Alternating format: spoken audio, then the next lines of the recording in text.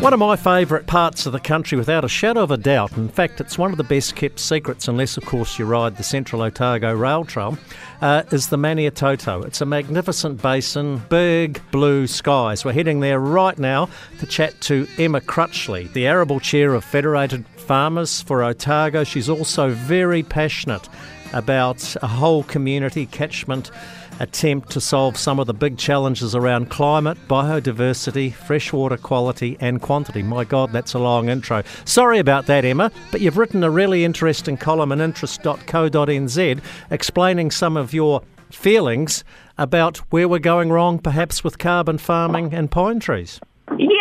The feeling horrified was probably a little bit of an over-exaggeration. I don't know if that interview came across like that, but yeah, like extensive sheep and beef properties, right? We've got to stay part of the conversation around emissions policy and stuff like that, because we run the risk of being limited for the tools in the toolbox to actually remain viable, and a big part of that is around sequestration on farm. Yeah, well, you quite rightly point out that when farmers get up in the morning and they look out the window, they should be able to look at a tree lane or a shelter belt, for example, and know that those trees, which are sequestering carbon, are being counted. And that is one of my big gripes. I know He Waka Eke Noa is trying to get there, but Rod Carr and the Climate Change Commission have dismissed that. Yeah, they have, and it's, to be fair to the Climate Change Commission, I think they are trying to do the right thing, but the reality is that when you're on a farm and you've planted a whole lot of trees for those across ecosystem benefits, like one is shelter, which is why we plant a lot of trees here, you need to look out and at those tree lanes and have that resonating why around why you're actually doing it. Like for me, if I look at a tree lane, I know it's sequestering carbon, right? But if that doesn't count because it's not the right shape, you kind of chuck your hands in the air and wonder why on earth you bother, because there is limited tools we have in the toolbox, right, to actually become part of emissions pricing in 2025. You've been involved in a big catchment project in the Maniatoto region. Over 90,000 plants have been planted. They're all tussocks and grasses.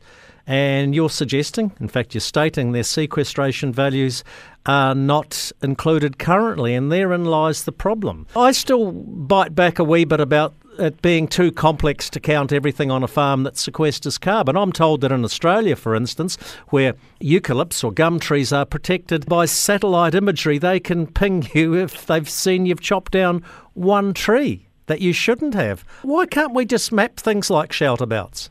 I think we can. The thing about the tussocks and grasses, and just to be clear, like our catchment project, it's just started and I was heavily involved with setting that up, but the tussocks and grasses are something that the science is not quite there around them yet, and they are actually really poor sequestering because they're not woody, right?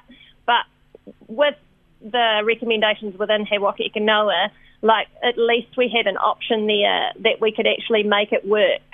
And by making it work, by putting some of the woody vegetation in around our tussocks and grasses within those riparian areas, you can actually incentivise some of those biodiversity outcomes as well. And I think with He Waka Eke Noa, you have the opportunity, because we've got ownership over the problem, to bring in those science, those things as time goes on. Whereas if we revert back to the ETS, those options are all off the table.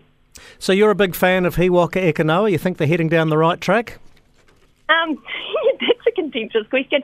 It's not quite right yet, right? Like, there is a lot of fish hooks in there that are not quite right, but by having it as a sector collaboration, at least we have ownership over the challenge, and they were never ever going to solve one of the most wicked problems, right? Those environmental challenges in, what is it, just under two years, and they have been driven by a really tight deadline, and so it was never going to be right. But at least we've got something to work with, is what I would say. Emma Crutchley from the Maniatoto Basin, magnificent part of New Zealand, as I said at the top of the interview. How's the farming season treating you?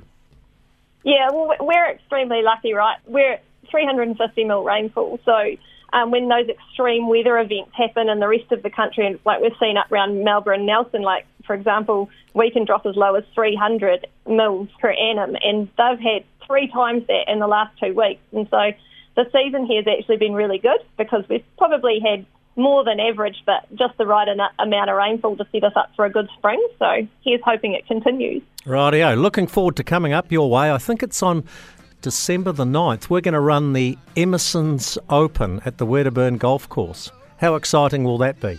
That sounds a bit dangerous, Jamie. Well, it's right across the road from the pub, so yes, it probably will be, but it sounds like a great day out. Look forward to meeting you there. Emma Crutchley, thank you very much for your time. Okay, thanks, Jamie.